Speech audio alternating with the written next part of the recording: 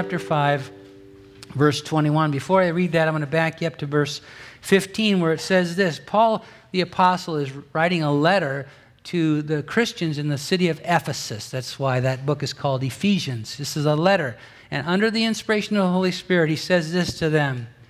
Verse 15 of chapter 5. See then that you walk circumspectly, or live circumspectly, not as fools but as wise. Redeem the time, because the days are evil. Don't be unwise, but understand what the will of the Lord is. Don't be drunk with wine. Be filled with the Spirit. Verse 20, giving thanks always for all things. Then 21, submitting to one another in the fear of God. Submitting to one another in the fear of God. And today we're going to be talking about this word, submitting, or submit, or submission. And right there, I said it. I said a word that is going to cause some of you to say, oh boy. Can I just reel you back for a minute and ask you to just hold on, hold the phone, give me a minute, and let's come together to revisit, in some cases, or to visit for the first time perhaps, a subject that's so important, so powerful, so life-changing, that the enemy's worked very hard to distract us with understandings about what it means to submit, what it means to be in submission to someone, that is so completely opposite of what God intends, that he's designed to keep us from the blessing God wants for us to know as we submit to one another. So give me a chance to, and pray. I invite you to pray and ask the Lord to help you to see this with fresh eyes. Give me a chance to explore it with you.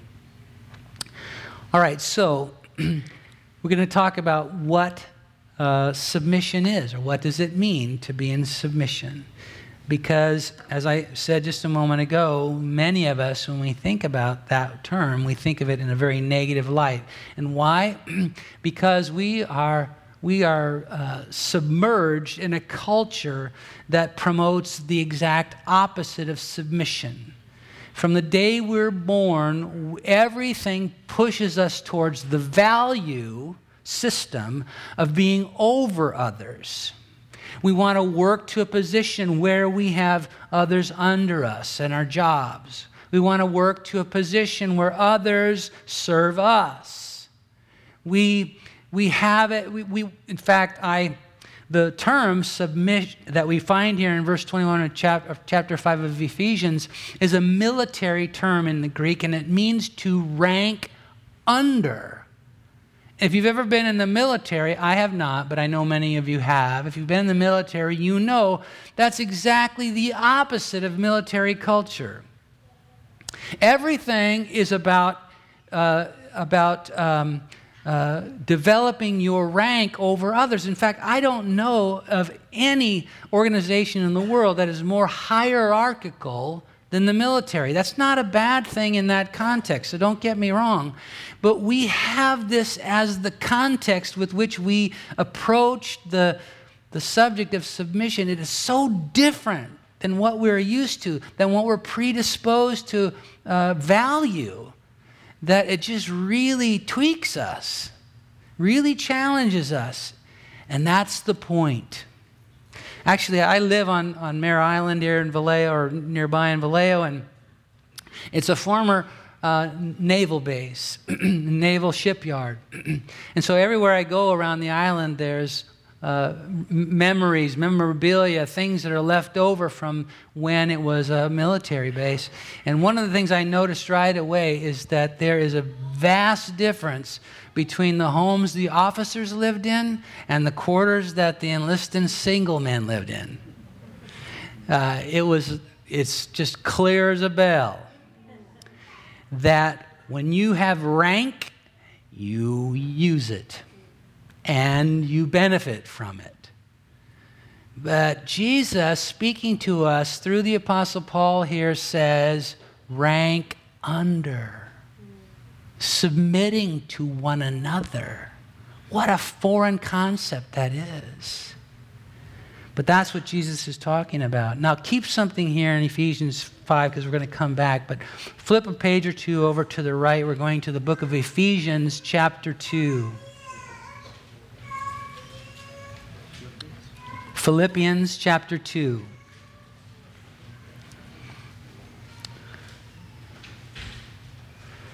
Verse 3, where it says, "Let nothing be done through selfish ambition or conceit, but in lowliness of mind, let each esteem others better than himself." Let me say that again. Let me read that again.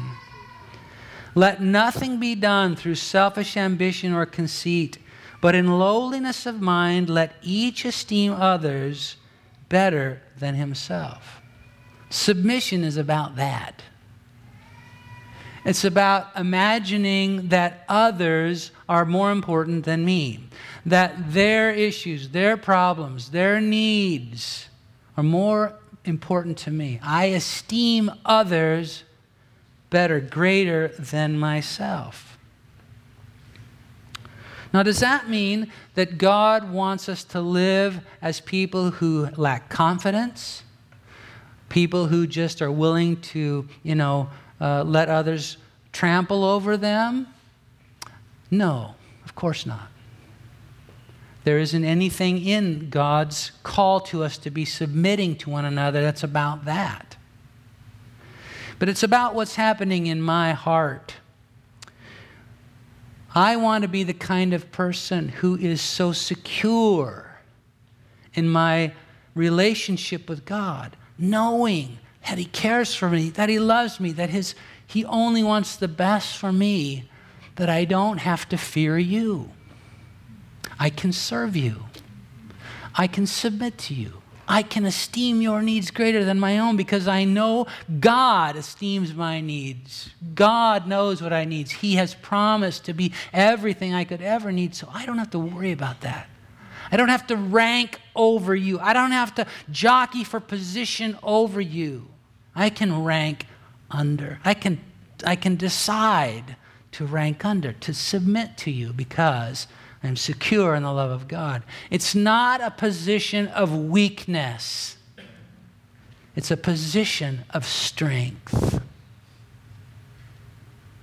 I can offer this to you because I'm strong in my faith in Jesus. Look at chapter 2 of Philippians, verse 5. "Let this mind be in you, which was also in Christ Jesus." So Paul says, okay, this is how Jesus thinks. You think like this. "Who, being in the form of God, did not consider it robbery to be equal with God." In other words, for Jesus to have asserted His divine prerogatives, His divine rights and privileges, for Him to have lived among us as the sovereign Lord, demanding nothing but our servitude, would have been within His rights because He was God. But verse 7 says, He made Himself of no reputation, taking the form of a bondservant and coming in the likeness of men.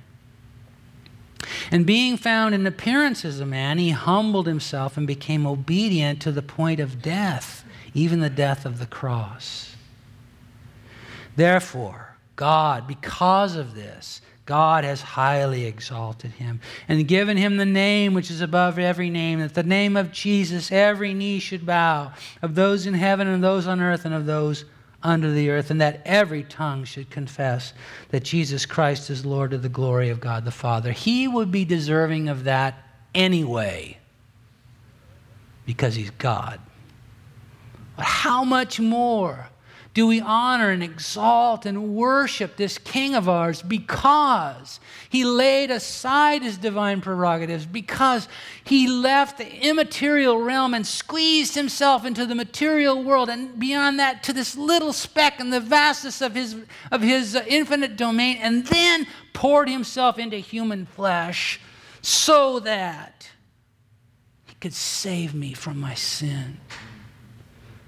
He submitted himself to the death on the cross. They did not take his life. He gave it because he esteemed us worthy. I don't know how that even computes. I can't imagine that. It fuels my worship of God that he would do that for me. So why do we submit to one another? First of all, out of reverence and respect for our Savior's example. He humbled himself. You know, we read in Ephesians 5:21, and you can turn back there, that we submit to one another in the fear of God. That doesn't mean that we submit to one another because we're afraid of God, what God will do to us if we don't. That word fear there is the word for reverence or awe and respect. It's because I am so overwhelmed by the example of my Savior. How could I do otherwise but try to model the way he lived among us? I revere him, I worship him, and so I want to live like he lived. Yesterday, I was attending my mother's 80th birthday party. It was a surprise party down in Southern California where she lives. And I got to thinking about this. I love her because of the sacrifice that she has made for 60 plus years of her life for me. I would do anything she asked me because I love her, because I'm in awe of the love she has for me. Not because I think she's going to spank me if I don't. We submit to one another because we are so loved by God. We have such an amazing example. How could we do otherwise? We will do anything to please him, to honor him, to represent him. Not because we're afraid of him, but because we're in awe of him. We are in awe of him. Think about this. Not only did he divest himself or lay aside his divine prerogatives, his privileges, his rights. He laid all of that aside for me. But not only did he do that, he taught us. When his disciples came to him and they were arguing about who's going to be, have a higher rank in the kingdom of God, Jesus said, wait. Have you heard anything I've said? Have you watched me at all? I did not come to be served. I came to serve. And those who are going to have the highest rank in my kingdom are the one who takes the lowest place. It's exactly opposite of what the world is serving up to us, but so much more powerful. In John chapter 20, verse 13, we studied this earlier in the course of this particular series of messages, but I just want to remind you. Jesus, on the night of his betrayal, he laid aside his outer garments, a picture of that divesting of his divine prerogatives that I told you about earlier. He laid aside his outer garments, took a towel and tied it around his waist, and did what the lowliest servant of the house would do. He washed the feet of his disciples. And afterwards he says, you know what I've done? They didn't want to answer because they were stunned. He said, here's what I've done. I've set an example for you. This is how you live in the kingdom of God. We serve each other. We wash one another's feet. Why do we submit to one another? Because we are in awe of his example, but also because it aligns us with authority. Now, when I get pulled over because I'm going too fast and the police officer comes to the window and asks for my registration and license, and my hands are shaking as I give it to him, the reason for that is because he's wearing a badge. The reason that I am having a little bit of a panic attack right then is because that badge represents a higher authority that could actually put me in jail. So there's a transfer of authority. I just revealed way too much about me just then, but anyway. There is true authority always comes from submission to a higher authority. You and I, if we want to be people of true authority, the route to that is not to try to get to the high place. It's try to get to the low place. Because there, I align myself with the authority of God. And that's true authority, not the bluster of human flesh. So it aligns us with God's authority. It also is sheer obedience. Jesus said, do it. That's enough. I told the dozen men and women that were baptized last week just outside in the patio out there. Actually, we didn't baptize them in the patio. We baptized them in the tank, but it was right out there.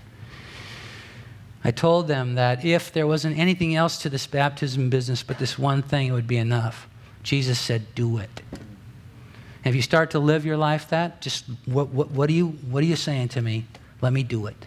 If you just live your life that way, oh man, let me just tell you, life gets really good, really fast. Obey. So that's why we submit, or some of the reasons why we submit to one another. But I want to take just a few minutes before I let you go to talk about what submission looks like. Because I would like to try to see if we can take this concept of submitting to one another, esteeming one another greater than ourselves, and put some legs to it, kind of flesh it out so that we can really, it becomes more than a concept to us. And that's what the Apostle Paul does here in Ephesians chapter 5. After, in verse 21, saying, submitting to one another in the fear of God, he begins to describe how submission works in one relationship, husbands and wives. Now, we all have, I'm not Frank's husband, but we have a relationship and we are called to submit to one another. So some of the details about what's described here about how husbands and wives relate to each other in submission don't apply to Frank's and my relationship, but a lot of it does. So the Apostle Paul here uses this example to teach us what submission looks like in the other relationships of our lives as well as our marriages. So help me by not only focusing on the marriage aspects of this, but let's look at that to see how it relates to the rest of our lives and relationships. Now, a couple of weeks ago, I'm counseling doing some premarital counseling with a young couple that'll be getting married in August. They don't go to our church, and they have some faith history in their background, but they aren't really walking with the Lord. And that's one of the reasons why I said that I would perform the ceremony, because I wanted to be able to have what I require as 4 premarital counseling sessions with them so we could talk about Jesus. Anyway, in the course of that, one of the things I always talk to young couples about, is how we relate to each other, how husbands and wives relate. And in that, the word submission comes up. And as soon as I said the word, the young bride-to-be just reared up, and she was like so defensive. And she said, there's no way I'm going to submit to this man. And I thought, whoa. I thought, okay, well, first of all, I knew she had it all haywire in terms of what she's thinking about submission anyway, because most people do. So, but what I said was, okay, let me get this straight. You want to marry him, but you don't trust him enough to submit to him. You're afraid he's going to take advantage of you. You're afraid he's going to make stupid decisions. You don't want to, in the way you imagine submission, you wouldn't want to do that because you don't trust him, but you want to marry him. What kind of sense does that make? Anyway, a little side note there, but I find that because the enemy has done such a good job of twisting up our understanding of submission, that so many married couples miss this blessing. So let's try to untie that just a little bit, and for the rest, for all of us, to, as I said, see submission lived out in this context, okay? It says, wives, submit to your own husbands as to the Lord. Now remember that this begins, the very verse right before this is submitting to one another. Then, wives, submit to your husbands. And then it's going to say, husbands, love your wives. Those are just how that calling of submitting to one another gets lived out by a husband and by a wife.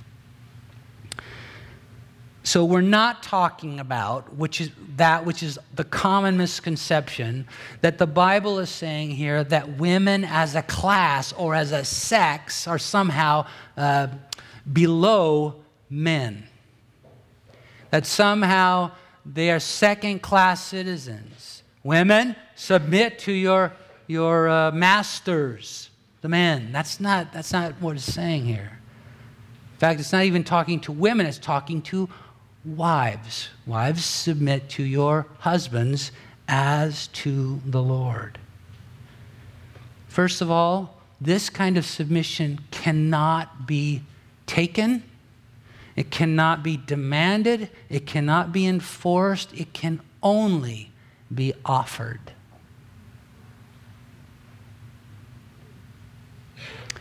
And it is to the Lord. To the Lord. Now, my wife came into our marriage. She, as a symbol of her tucking herself into that place of submitting to me, she took my last name. And she began to allow God to work me over because she was going to submit to me in the Lord. Whatever me, as her bozo husband, might do stupidly, she could still trust God, right? So whether it's in a marriage relationship or in my relationship with Frank, we can submit to one another because what we're really doing is trusting God, right? I'm submitting to the Lord. No offense, Frank, but I'm trusting Him, right?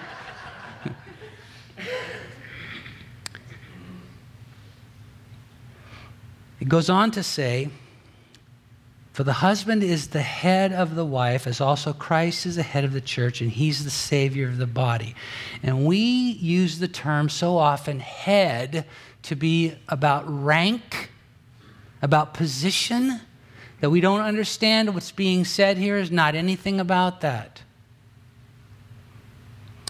In 1 Corinthians chapter 10, there's this very odd passage that you might have, 10 or 11, I can't remember, 11, where some of you have probably encountered it, where it talks about head coverings and, people have developed this whole theology about how women can't have short hair, men can't have long hair because that's what it says there. It's so messed up. It doesn't have anything to do with that. It's talking about protection. It says in there that a wife, not women generally, a wife ought to have a symbol of authority on her head because of the angels.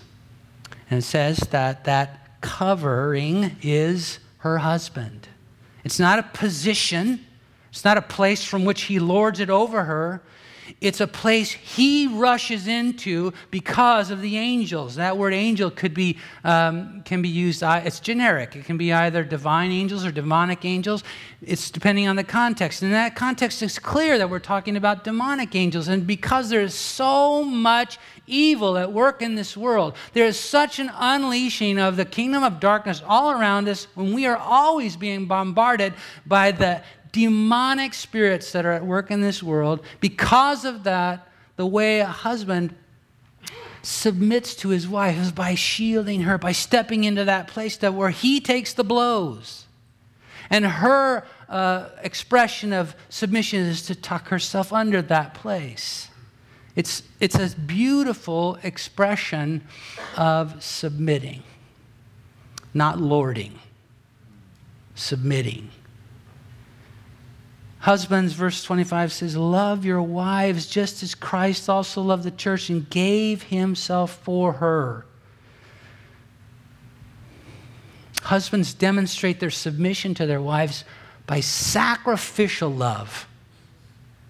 Like Christ loved the church, gave himself for the church. A husband shows his submission to his wife by sacrificial love. And that's true of how we submit to one another in every relationship. It's out of sacrificial love. And it goes on to say that he might present her to himself a glorious church, not having spot or wrinkle or anything, any such thing, but that she should be holy and without blemish. In other words, a husband submits to his wife by making sure she receives all the benefit, that she is benefited in every way. She is better off because of how he treats her, because of the way he covers her, because of the way he supports her, because of the way he submits to her. That's the way Jesus loves us. And he says that's how we model submission to one another. It ought to be that in my friendship with you, Brandon, that you're better off because I've served you, because I've humbled myself for you. I've esteemed your needs greater than mine. It ought to be that you are benefited, not me. And that's the way that submission works. I esteem you greater than me. It goes on to say here that part of that benefiting is coming from the washing of water by the word. In verse 26, it might sanctify and cleanse her with the washing of water by the word. The word, that word is bringing us back to an understanding not just of the written word of God, but the person who is the word of God. John chapter 1 says this, that in the beginning was the Word, and the Word was with God, and the Word was God. And it's talking about Jesus. Later in that same chapter, it says that that Word became flesh and dwelt among us. The Word of God became flesh and walked among us and showed us how to live this way. So, a husband and wife, as they submit to each other, part of how the husband's submission is expressed is that he puts the Word of God in flesh and lives in obedience to the Word of God. And as he does, there's a cleansing process that's happening. There's something that is benefiting his wife as he consistently lives a godly life before. It's like the debris of the stain of this world is being washed away from both of them as they live out this beautiful dance of submission. And this is just, there's so much here that's just, focused on husbands and wives, but I think you can see that a lot of it does show us, puts flesh on the bones of what submission looks like, that we can carry with us into every relationship. It's voluntary, it's not demanded, taken, or forced. It's to the Lord. It is sacrificial love, and it's motivated by a deep desire to benefit the other, and it is the Word made flesh.